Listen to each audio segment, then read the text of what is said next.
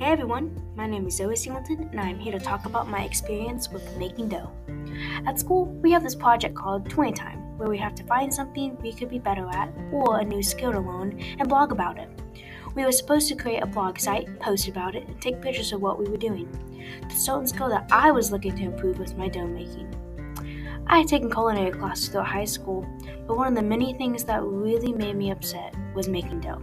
So, here's the introduction to my trials and errors of doing such.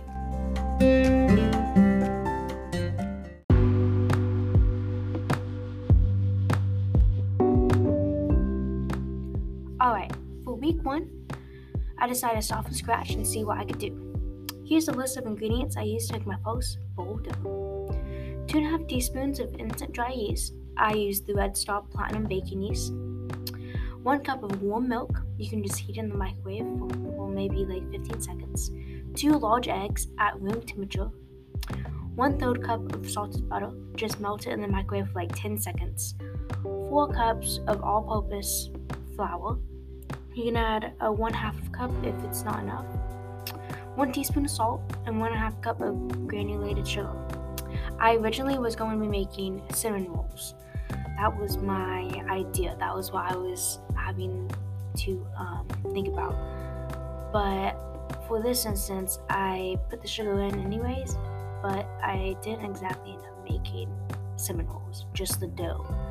So I started by mixing my dry ingredients in a large bowl. After that, I mixed both the wet and dry ingredients in that bowl.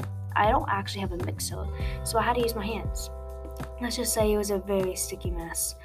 I kneaded the dough for about maybe 10 to 12 minutes before placing it in the oven, for maybe about 30 minutes at the lowest temperature.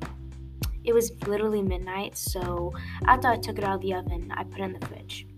Didn't know that I was not supposed to do that, but the more you know, the more you know. Then I went to bed.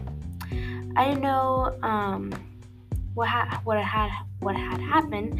But by the time I got home from school the next day, my mom actually threw my dough out, so I didn't really get a chance to do anything, or even see how it turned out.